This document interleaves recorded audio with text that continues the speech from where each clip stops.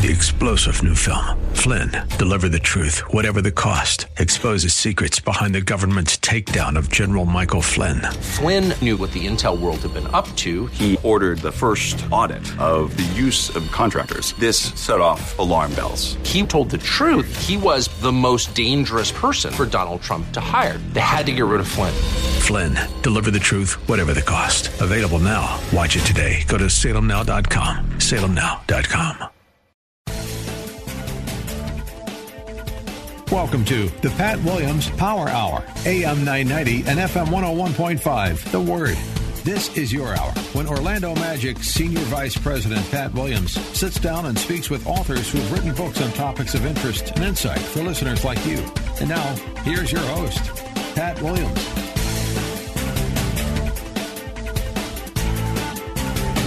Welcome, friends, to the Pat Williams Saturday Power Hour. Glad that you're with us here on AM 990 and FM 101.5, The Word in Orlando. Let me just mention that Pete Paquette is engineering beautifully for us. He's good. And so is Andrew Herdliska, who produces this show for us every weekend. And I want to introduce to you Wendy Alsup, author of Companions in Suffering, Comfort for Times of Loss and Loneliness. And she's also written another book, I Forgive You. Wendy, welcome to Orlando. We have a lot to talk about, don't we?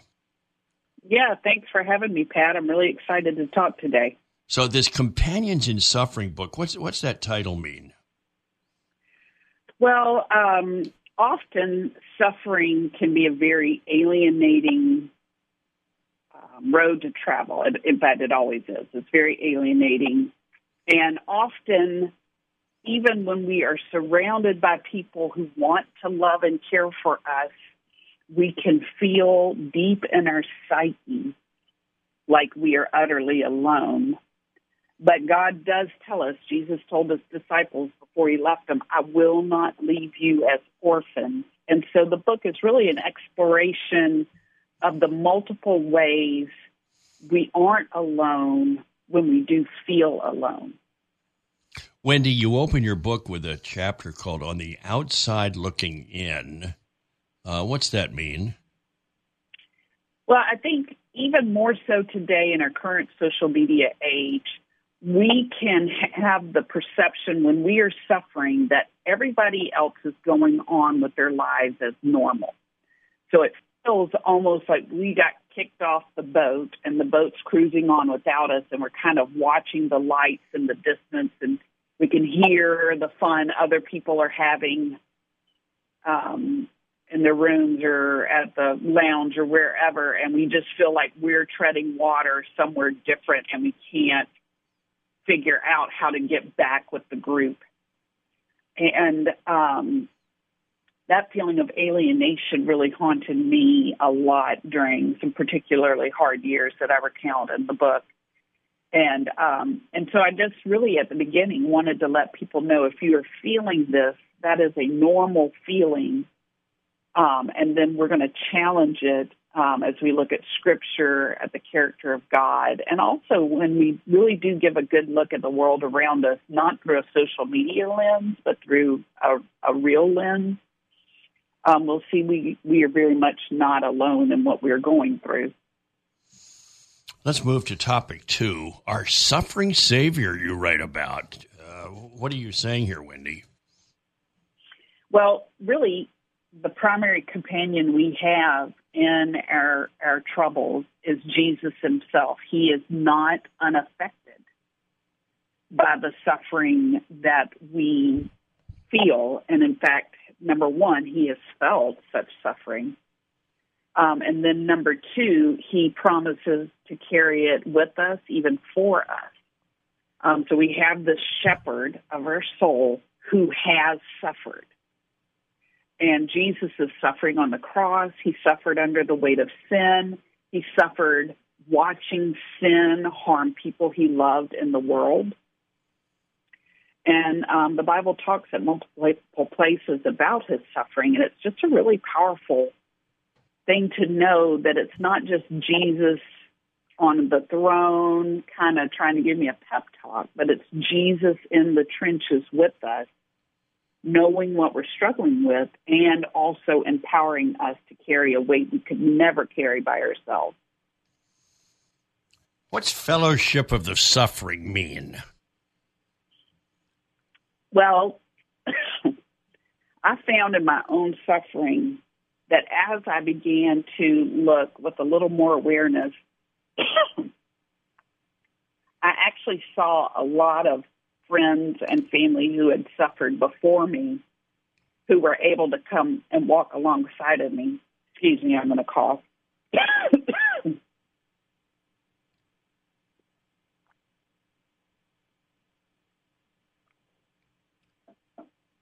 So the fellowship of the suffering, as I walked along in my own suffering, and I looked out and started to become more aware of folks around me who had stories of suffering, I realized what I ended up actually doing, just a practical thing, was I invited certain friends that I trusted spiritually who I knew had suffered themselves, two of which had had their fathers die young in life, and some other different stories of suffering. But one who had gone through some pretty serious church hurt, and I gathered this group of friends that I knew loved the Lord but had hurt deeply, and I just asked, can I be more vulnerable with you? I need a place where I can be really honest. And those ladies and one friend who is a disabled man came alongside of me so well. It was a level of honesty I couldn't offer to everybody. Not everybody is safe, but this smaller band of fellow believers who had suffered deeply were able to come alongside of me, kind of like the Fellowship of the Ring, and help me bear the burdens I was carrying. So I think it's really important for us to identify those people in our lives. Let's move on. Topic 4, you call it pleading for rescue. What's that mean?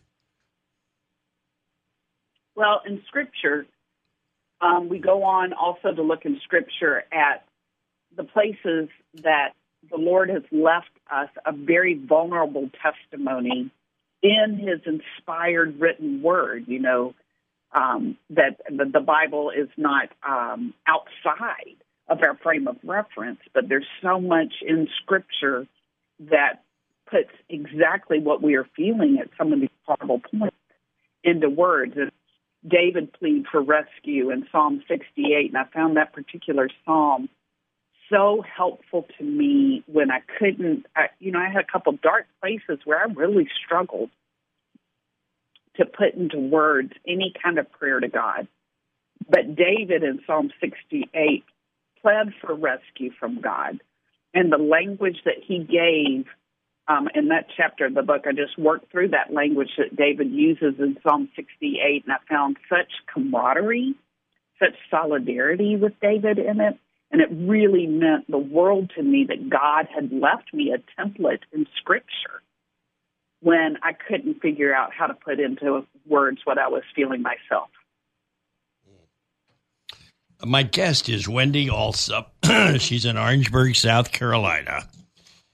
Companions in Suffering.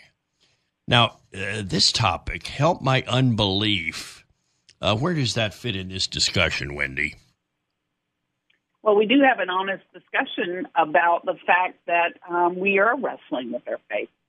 And I like to look at Psalm 73, where the psalmist is going through a very hard time. And he says, if I actually verbalize what I'm really thinking, it would almost be blasphemous, it would, I don't want to put into words what I'm really feeling deep inside because I'm the psalm leader, I'm the psalmist. And what I'm feeling just feels so wrong, almost heresy. But we have this prayer in Scripture in the Gospels where the man comes to Jesus and he says, help my unbelief. I believe, help my unbelief. And that the Lord is so gracious with our struggle for faith. And sometimes we don't want to articulate. We want to try to put on a good verbal faith to others, but Scripture actually gives us permission and language to be very honest about the fact that our faith is very weak at certain points. Wendy, here we go. Ambiguous loss. You're going to have to unravel that one for us.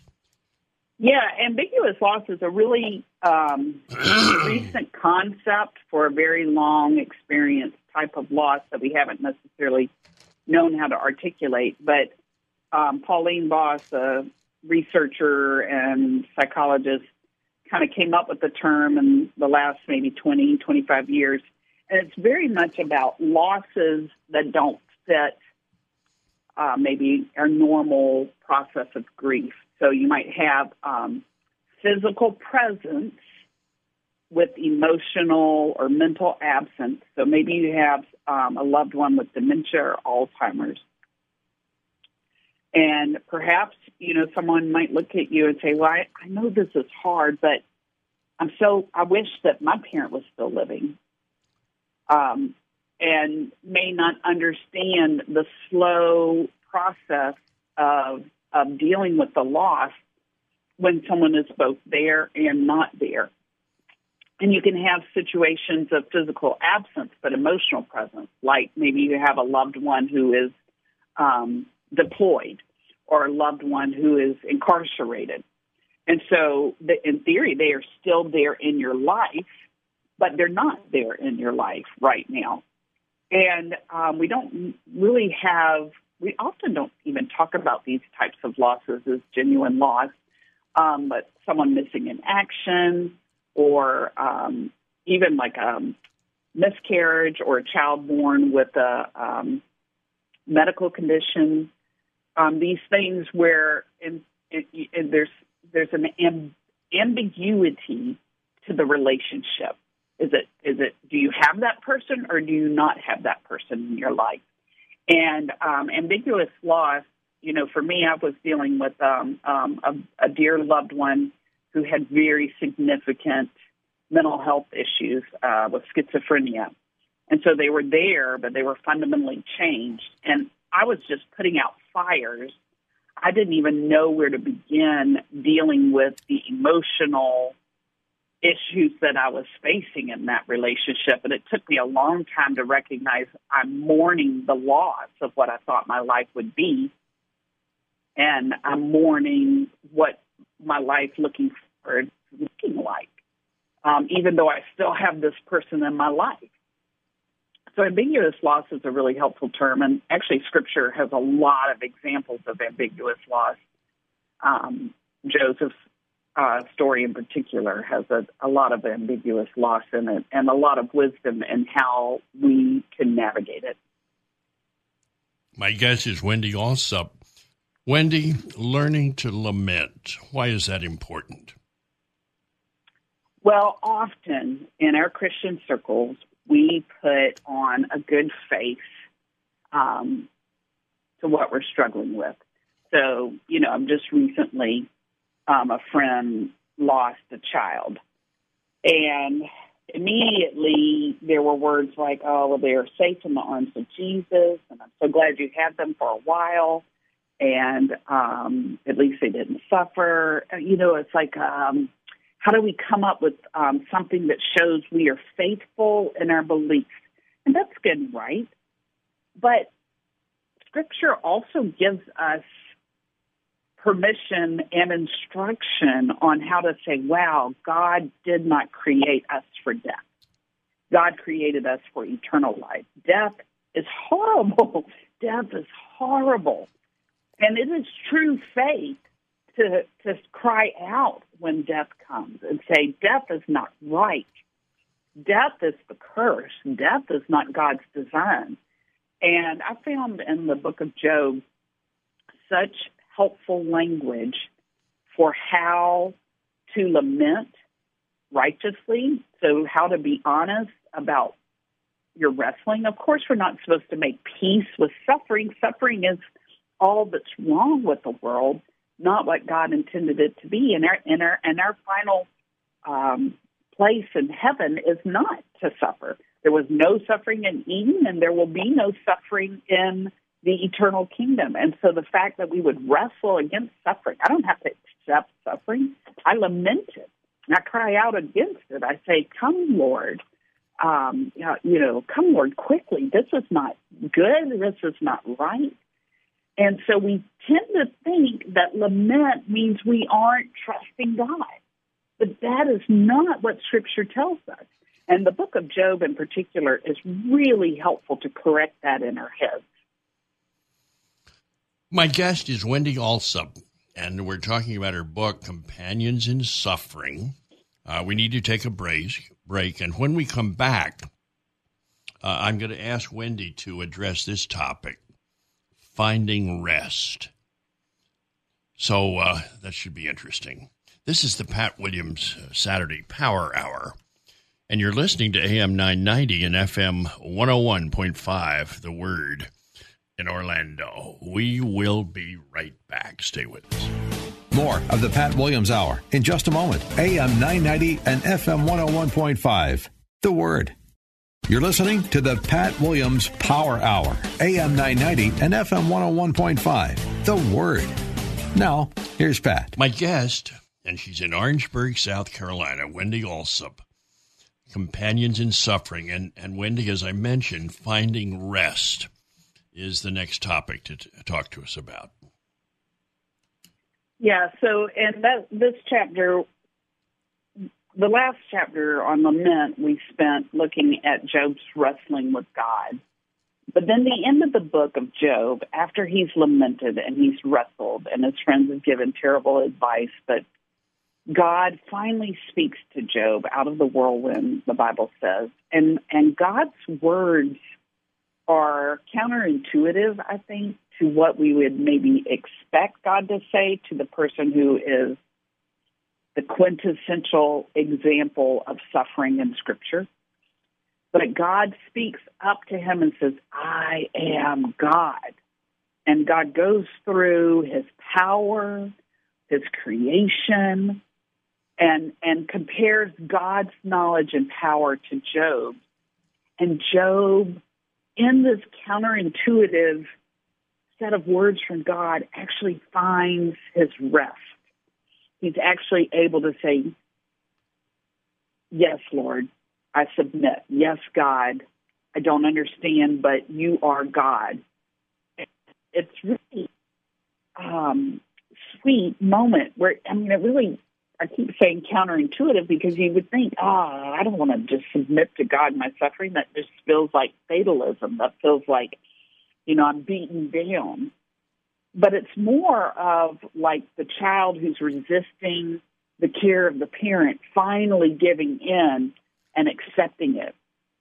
And for Job, this is when he finally found deep soul rest and comfort and hope for the future. And I think for all of us, there comes this point in our stories of suffering when we have to finally say, release ourselves to God. Okay, I'm going to believe you are good. I'm going to submit to this. I'm going to hope for my future based on your character and not my circumstances. And it really leads, I think it's a place that every person struggling with God and their suffering has to eventually get to in order to find the way forward. Wendy, tell us about waiting on Jesus. Mary and Martha, this chapter is about Mary and Martha, and it really is a helpful story because Jesus deliberately, when Lazarus was sick, Jesus deliberately, if you read the language of the story, chose not to go when he was sick. And he told his disciples he did not go because he loved them. Because he loved Mary and Martha, he did not go when they originally called him. And by the time he does get there, Lazarus is dead. Mary and Martha are very distraught. The people are weeping. But Jesus didn't save them from that first temporary pain. He could have gone and healed Lazarus when he was just sick and him not died. But Jesus actually loved them enough that he wanted to show them something bigger. He didn't want to just show them that he could heal the sick. He wanted to show them, these people he loved, that he could raise the dead.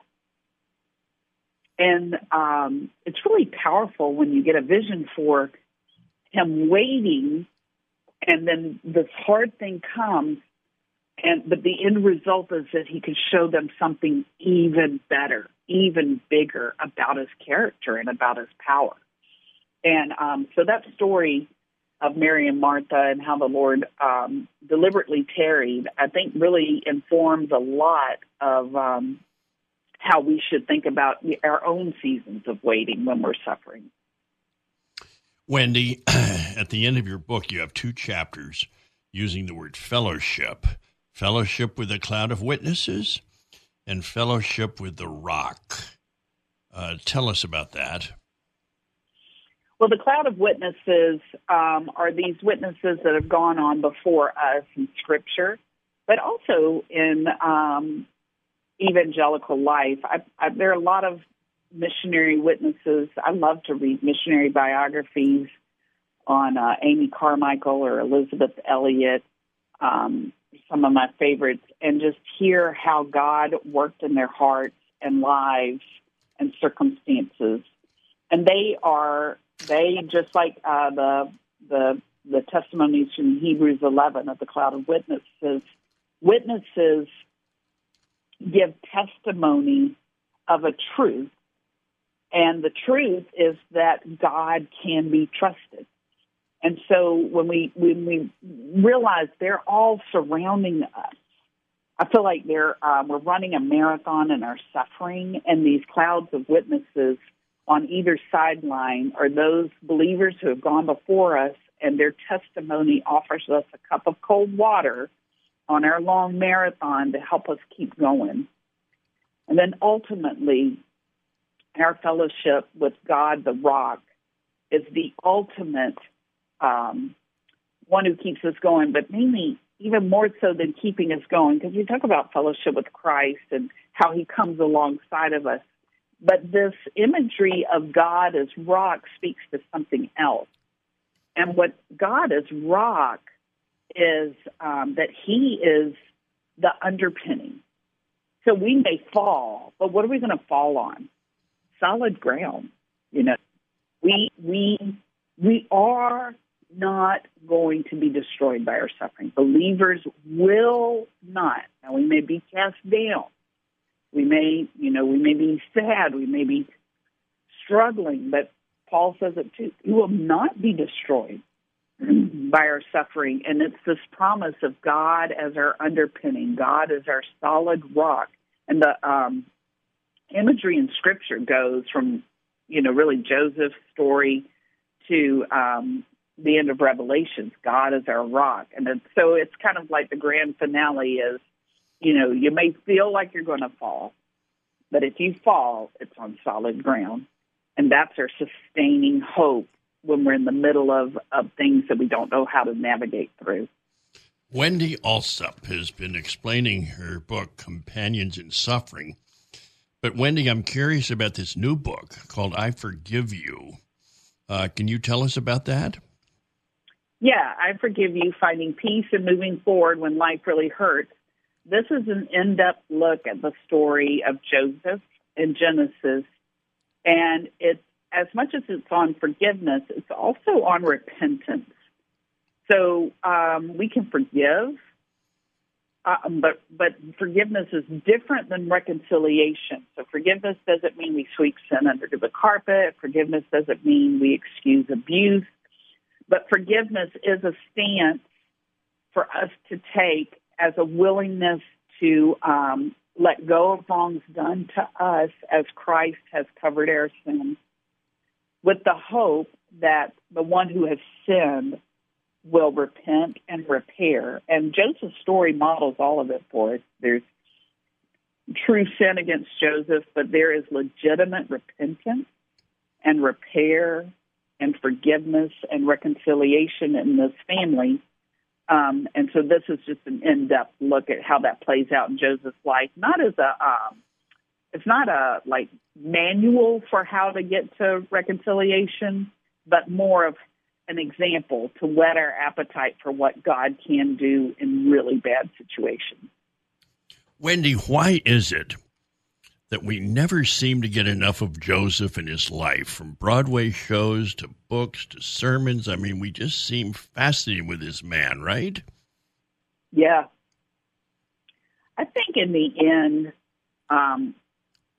a lot of times we miss the biggest cool thing about Joseph's life, because if you ever look in Hebrews 11, he's commended in Hebrews 11, but he's not commended for any of the big things we normally notice in Genesis.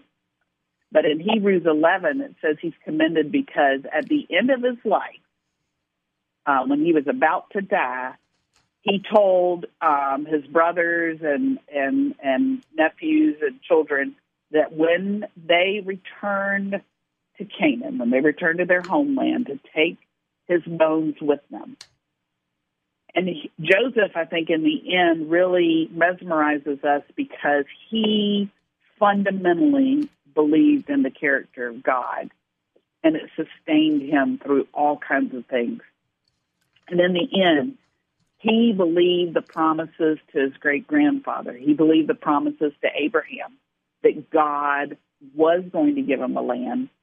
And so I always find it interesting that that's what Hebrews commends him for, despite all of the other things we would think is really big moments in his life. Wendy Alsup has been our guest. We've got more right here on the Pat Williams Saturday Power Hour. Stay with us. It's AM 990 and FM 101.5, The Word in Orlando. More of the Pat Williams Hour in just a moment. AM 990 and FM 101.5, The Word. You're listening to the Pat Williams Power Hour, AM 990 and FM 101.5, The Word. Now, here's Pat. Well, Wendy Alsup was our guest in that first segment, talking about her two books, Companions in Suffering and I Forgive You. Paul Magrone, he's here in Orlando. His book is out, She's on Time. And I'm so glad, Paul, that you've got time for us. Welcome to the Pat Williams Saturday Power Hour. How are you? I'm doing great, Pat. How are you? That's Paul, I'm fine. Thank you. Thank you. I always enjoy doing this show, talking to really some interesting people, and including you. So, Paul, tell me about your theory. You've got a theory that there is a book inside of every one of us. Can you expand on what does that mean? Can you expand on that? Well, of course, yeah. I mean, everyone who's lived a little bit has been to a wedding or a party or a gathering or even a local pub or eatery for that matter, and maybe has talked to someone at a bar or, just talked to someone at the table they were seated at a wedding. And in conversation between two strangers, you start to learn a little bit about someone's life. And I find, especially seniors and older people who are on the older side of their lives, they love to tell their story. And I get real excited when I get to listen to someone share this story with me. And I really believe that at a certain point in time where you reach a certain age, you know what I mean, you've lived a life that you would love to share with others or tell others about.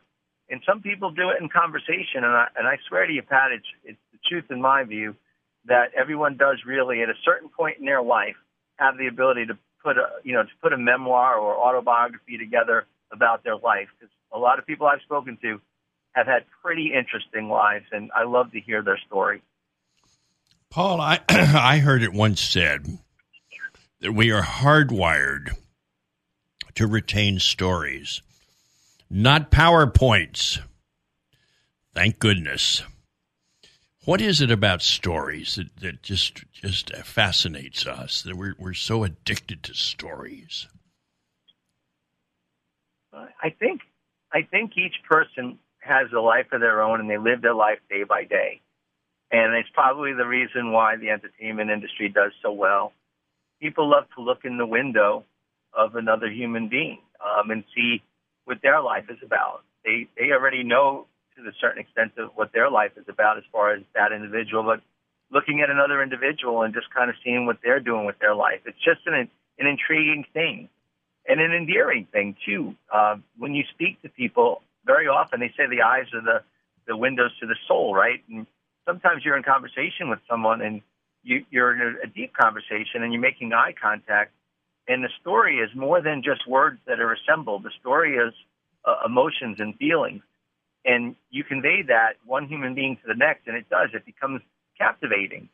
And when someone can put that into a manuscript or a book, and you're able to tell your story that way, if you're able to do it conversationally, which is something that someone mentioned to me is my writing style, you're able to do it conversationally, you almost feel like you're having a conversation with someone while you're reading their book. So I think people are just so interested in, other people's lives and stories. And I think that there's something about that is very special. You can't find that type of, I want to use the word entertainment because I can't think of another word. You can't find that type of entertainment anywhere else.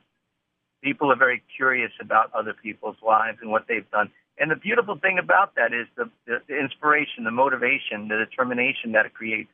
Because just by learning about someone's life, you can alter the trajectory of your own life. And it's very powerful. I think it's a pretty cool thing. Paul Magrone is with us. We're talking about his book, She's on Time. Paul, I want you to talk to us about how you turned your life around and where God fits into this whole story.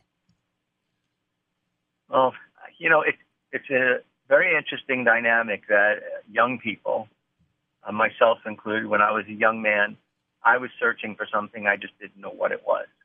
And I was inclined to be poetic and artistic, so I enjoyed that as a release in my life. And I found I had the ability to create music and to put words together. And eventually I turned that into chasing a career in music. But like most people, sometimes when you're young, you're also very influential, and it depends on what crowd you're in as to whether or not you're going to go the right direction or wrong direction. Well, I went a combination of every which direction, and I started to recognize I find myself in situations where I just felt I was not doing the right thing or going in the right direction. And now looking back, inevitably, I believe that God places people at a specific interval in time for each and every one of us during the course of our lives that helps us to get back in the path we're supposed to be on. And this happened throughout my life numerous times until I met the angel of my life, which is why I called the book She's on Time. And that's my wife, Karen. And once I met Karen, I had been doing all these crazy things and not so good things. And it was definitely divine intervention in God, because I don't know if she had not been placed in my life at that time, if I would even be alive today. And just the fact that she changed my whole world around. And then I look back on that and I say to myself, there's just no way that faith and God didn't have a role in this. And then with each passing day, I've been married now 31 years, I cherish this woman. And I look at her as the reason why I found my path. I think God placed an angel in my life, and I got to where I needed to be. And I'm still learning, and I still look ahead. But discovering faith was a huge thing. And that book that I put together, I think, really described my individual experience of finding faith. But there was one other time in life where I watched something pretty special. I actually was asked to read the book, The Purpose-Driven Life. And that was, I think I read that, might have been in my late 30s. And, I was already faithful. But after reading that book, it really strengthened that faith and made me have a better understanding of what faith is and what it's about. So I guess people will ask you, are you Christian? Are you this? Are you that? And I like to think I'm Christian, but I also like to remind everyone that faith is a journey. And I'm on a special place in my journey right now, and each and every person listening is probably in their own place in their own journey right now. It's a lifelong journey. Well, Paul, we become Christians when we make a decision to accept Jesus Christ into our life as our Savior and Lord. And the minute that happens, we're filled with the Holy Spirit.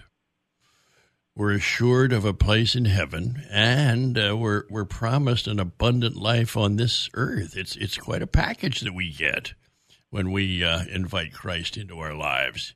An abundant life here and a future in heaven. Boy, that's the best offer any person can get. But I'm in. Go ahead, Paul. I couldn't agree more.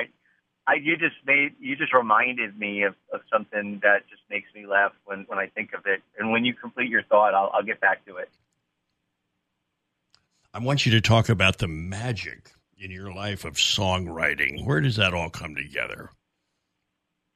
Well, that's the most incredible thing in the world to me. I wish I had a definite answer as like what the source is, because I don't. And Pat, every time that I would sit down and I would try to write a song with the intent of writing a song, I could pull it off, but it would be a challenge and it would be difficult and there would be roadblocks and all that stuff. But the true magic of that art coming through you is when you actually don't sit down to write a song. You sit down, just pick up your instrument. In my case, it's my acoustic guitar. And you just start to play and something comes out of you. And it's those moments, those creative moments that are absolutely magical. And only other songwriters and other artists, I think, can understand it. And I was hoping whoever read my book would get an idea of what that felt like for the people who aren't involved in the arts or aren't writing music.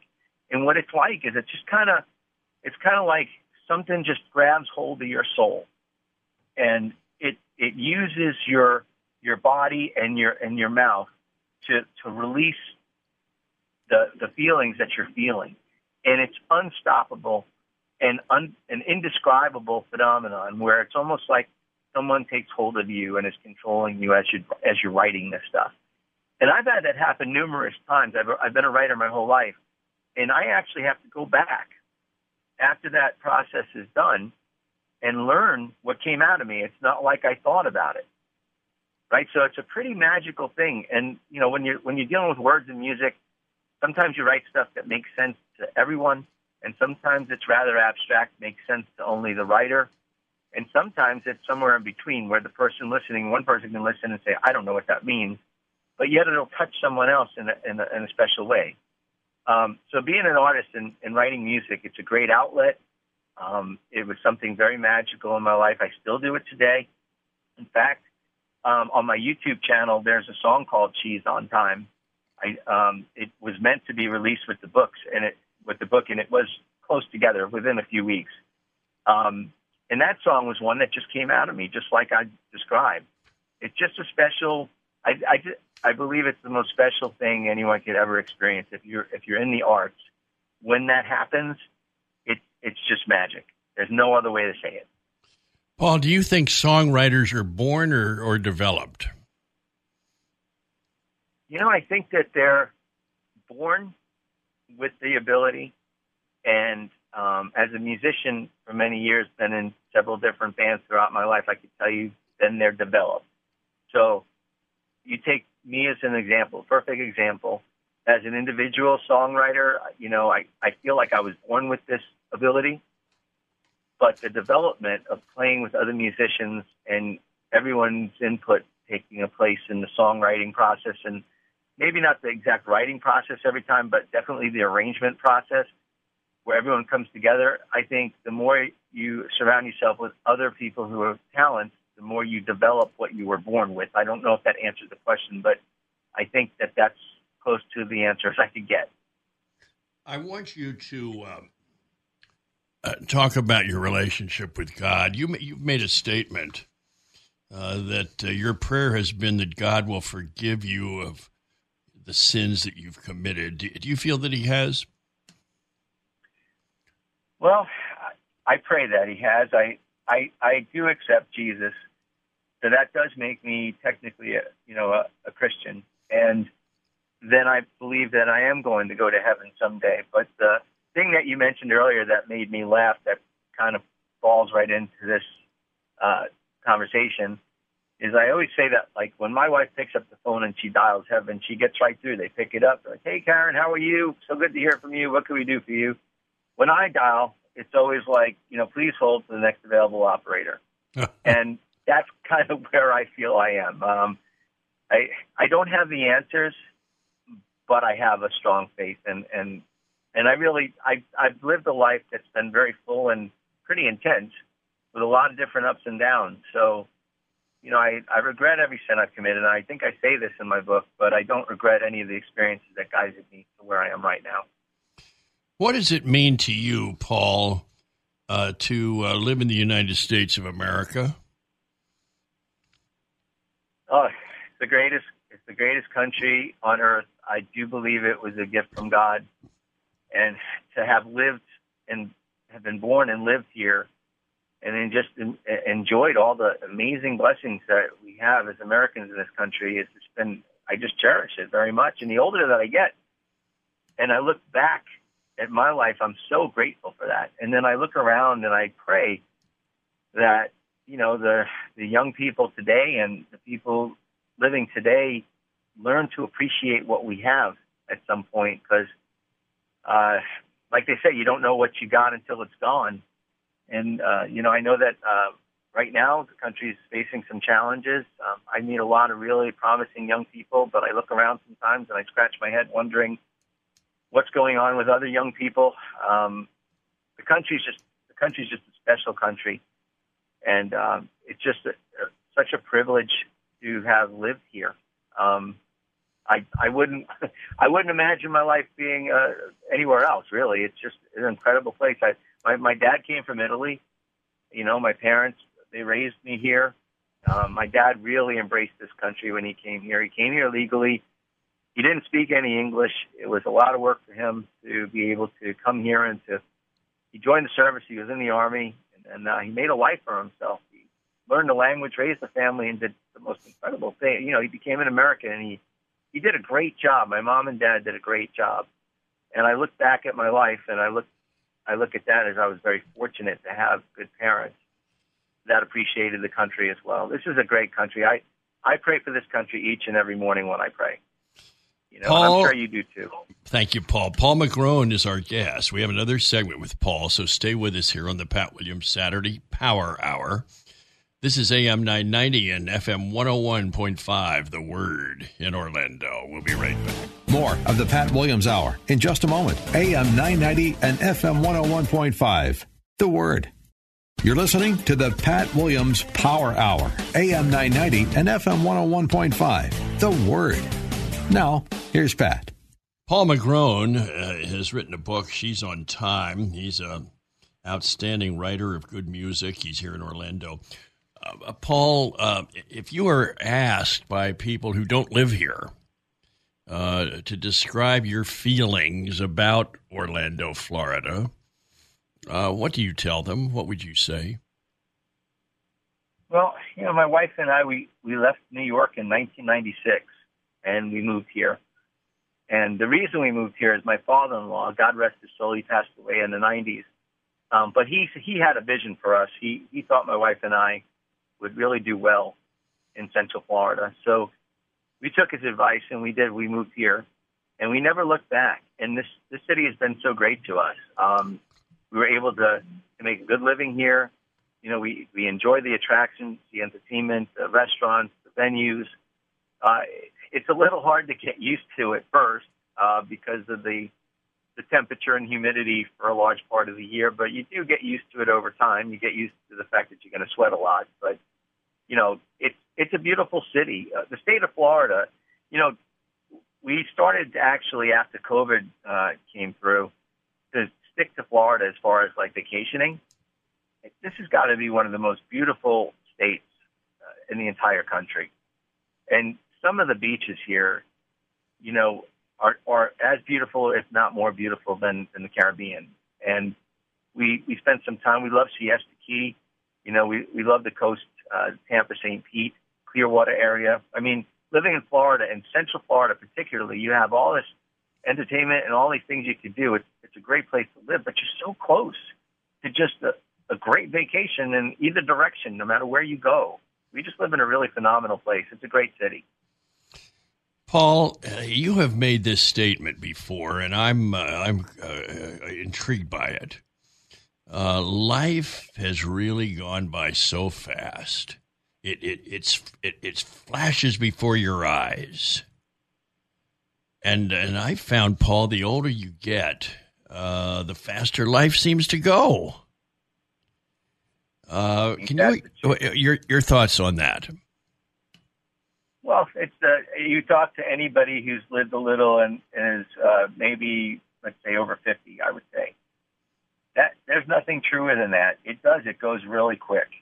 And in the blink of an eye, and that, I guess, if you're going to write a journal or you're going to write a book or you're going to try to do something like that, or even if you just, keep a journal of your own, you'll see it just goes so quick. It's an amazing thing. And in a blink of an eye, your lifetime could pass you. And I think as you get older, you tend to recognize the inevitability that you're not going to be around forever. And here's what's happening in your life is time is going so quick. And you're recognizing that you may not be here forever. All of a sudden you have an urgency. You just have a passion, a desire to want to do everything you can before you leave this earth. You want your life to be enjoyable. You want to accomplish things maybe that you've been thinking about your whole life, but you put them off. And now that you're older and you recognize time is short, well, you're gonna actually reach out and do it this time. That was part of the reason, the book writing. I just wanted to do it. I really wanted to prove to myself that I could do this. And you know what? Sometimes in life, we get so busy, we procrastinate. We go to work, we open our garage door, back out, drive away, come home from work, go back into the garage, and every day it's repetitious. It's the same. And maybe that's why it goes so fast. I don't know. But it does. It seems like it's fleeting. So for those who are looking at their lives, looking forward, if you accept faith and you have a strong faith and you pray every day and you live your life like treating people the way you'd want to be treated and start to look ahead at some of the things you want to do, surround yourself with beautiful people, just do life, I guess is the best way to say it, because you just don't know when God is going to call your name, Paul, you recommend highly the importance of journaling. Can you expand on that? I just think you learn so much about yourself when you're actually putting into words the chronicles of your life. When I used to do sales years ago, they used to tell me to write your goals down and put it on your mirror in the bathroom so that you see them every day. And there's merit to that because it'll remind you of what you're promising yourself you're going to accomplish. And if you see it every day, it has an impact, and you're more likely to do it. So when you journal or when you write about yourself, I think it just introduces you to who you really are and reminds you who you really are. What's the core of that person? Who is this person? I think it's great, and it's also great for therapeutic reasons. Sometimes when you chronicle your life and you're writing things down, they become a little clearer, and you might be able to make a better decision moving forward after you've read what you just wrote yesterday, for example. Paul, to people who may be listening today, who have really made some poor decisions, they're struggling now. They're in a deep hole. What do you tell them? They want to try and get out of that hole. Do you have a word for them? Well, I think that if you're truly struggling and you're facing challenges, the only way that you can find your way up, if you're at the bottom of that ladder and you need to put your foot on that first rung and start climbing, first thing you need to do is look for hands reaching down. Nobody ever does this alone. Doesn't matter what your challenge is. And like in my book, and She's on Time, I wrote several times that there's more than one angel. God places people in the right place at the right time at that specific interval when you need them most. You just have to look for them. You just have to look. So look for those hands that are reaching down to help pull you up. Don't be isolating yourself where you're not giving yourself a chance. Faith is very strong and very powerful, and the people that God surrounds you with is what makes it even stronger. You just have to accept it. If you're willing to look around for people and accept their help, you have a really good chance of lifting yourself up. And I would say that you're facing a drug challenge issue, an addiction issue, whether maybe you're just lonely, depressed. There's always a place to look, and that place is to God. Paul, can you give us, in closing, a book report on She's on Time? Like an encapsulation? Yeah, we've got a 2-minute book report on She's on Time. Okay, so I take a spot in my life where I was a young person and confused and didn't really understand myself, an awkward individual, and I got into music because it was a passion of mine. I quickly learned that that art was special, both poetry and music. Then, in pursuit of fame and fortune and, trying to become a professional musician, I fell into some really bad habits and got addicted to some really bad things and acted in really bad ways. And then there were several angels that kept me afloat during that time. And ultimately, the one that mattered the most was my wife, Karen. And from the moment I met her, my life took on a different meaning. And I've accomplished some pretty incredible things after being married to her for 31 years. And together we built an amazing life. And, I'm just excited about where we go from here. And I'm so grateful to have found faith in my life and to have been blessed with so many incredible people and surrounded by so many incredible people. And that's really what this book is about, to encapsulate it. It's just a journey, one man's journey of overcoming challenges, finding the woman he loves, and discovering the magic of faith. Ladies and gentlemen, Paul Magrone has been our guest, talking about his book, She's on Time. And speaking of books, our latest book is out. My friend Mark Atterbury and I have put together a book called Every Day is Game Day. And we, for 365 days, we tell you a sports story, a sports anecdote, and then that leads into the devotional portion of the book, or of each day. So I think you'll enjoy it. If you like sports and if you love the Lord, this could be a good one for you. Every day is game day. And always run up to Amazon. I think I've found that's a good way to order books. Paul Magrone, She's on Time. Well, folks, we got to wrap up right after this here on the Pat Williams Saturday Power Hour. And, of course, this is AM 990 and FM 101.5, The Word in Orlando. We'll be right back. More of the Pat Williams Hour in just a moment. AM 990 and FM 101.5, The Word. You're listening to the Pat Williams Power Hour, AM 990 and FM 101.5, The Word. Now, here's Pat. Well, I'm so glad you could join us here on the Pat Williams Saturday Power Hour. We've had a nice visit, first of all, with Wendy Alsup in South Carolina, talking about her book, 2 books, Companions in Suffering and I Forgive You. And then Paul Magrone, who's local, talked about his life and his book, She's on Time. Folks, just a reminder, we're trying to bring Major League Baseball to Orlando. And you can be a big help. Just go up to the website, OrlandoDreamers.com, OrlandoDreamers.com, and just check in. Tell us your level of interest and what do you think and what's going on in your mind about all this. And maybe you'd be interested in season tickets someday. OrlandoDreamers.com. In the meantime, have a wonderful week ahead. We'll be back next weekend for more on the Pat Williams Saturday Power Hour. And stay tuned all day. You'll be blessed. AM 990 and FM 101.5, The Word in Orlando. We'll see you next weekend. God bless. Thank you for joining us for this week's edition of the Pat Williams Power Hour. Join us again next week at this time, where faith comes by hearing. The new AM 990 and FM 101.5, The Word.